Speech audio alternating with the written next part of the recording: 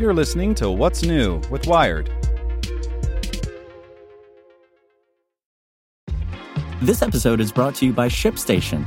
You know, some things take a lot of work, like sending little robots to far-off distant planets. And just as that's challenging, so too is running a successful e-commerce business, especially when there's so much to do. So I want to introduce you all to ShipStation. Now, I love using ShipStation because of its easy-to-use dashboard, which makes managing orders and printing labels a breeze and super smooth. Oh, and the customer service is just out of this world. It's exactly what you need to help grow your business. Sign up for your free 60-day trial at shipstation.com/technews. That's shipstation.com/technews. This podcast is supported by Tools and Weapons, the podcast hosted by Microsoft Vice Chair and President Brad Smith. Each episode features insight you won't find anywhere else from the center of the conversation surrounding emerging technologies like AI. Right now on the podcast, you can hear a special episode where Brad Smith lays out Microsoft's vision for a vibrant marketplace driving the new AI economy. To hear more, follow or subscribe to Tools and Weapons with Brad Smith wherever you get your podcasts. Hello, I'm Nick Olmos, and this is Tech in 2, the coronavirus update from Wired. Brought to you by Remarkably Remote, a new daily microcast from the experts at GoToMeeting all about making work from home work for you. Find Remarkably Remote on smart speakers, subscribe on your favorite podcasting app, or listen at gotomeeting.com/tips. That's gotomeeting.com/tips. Florida shelters in place, France is protecting abuse victims, and Big Tobacco enters the vaccine race. Here's what you should know. In 5 U.S. states, officials continue to resist implementing shelter-in-place measures, citing economic downfall. In the absence of clear directions from Washington, there's nothing stopping them.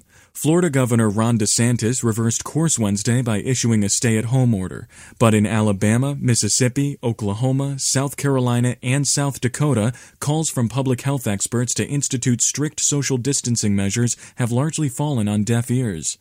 New reports say an estimated 25% of coronavirus carriers have no symptoms in the U.S., but data in Iceland shows it can be as high as 50%.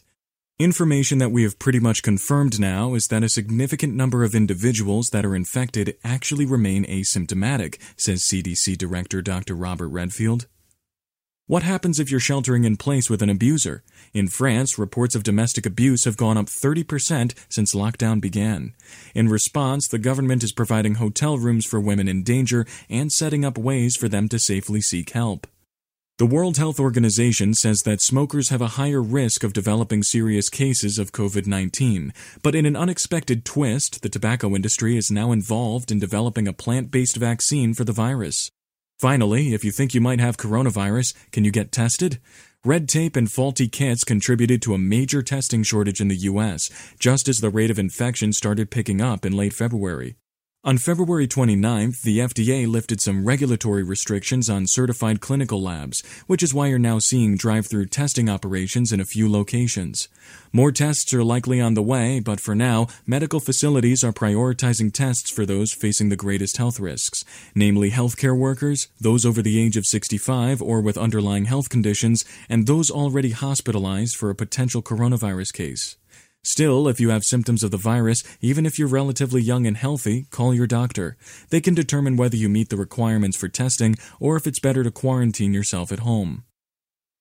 Want more news you can use? Sign up for the Tech in 2 newsletter at wired.com/TT.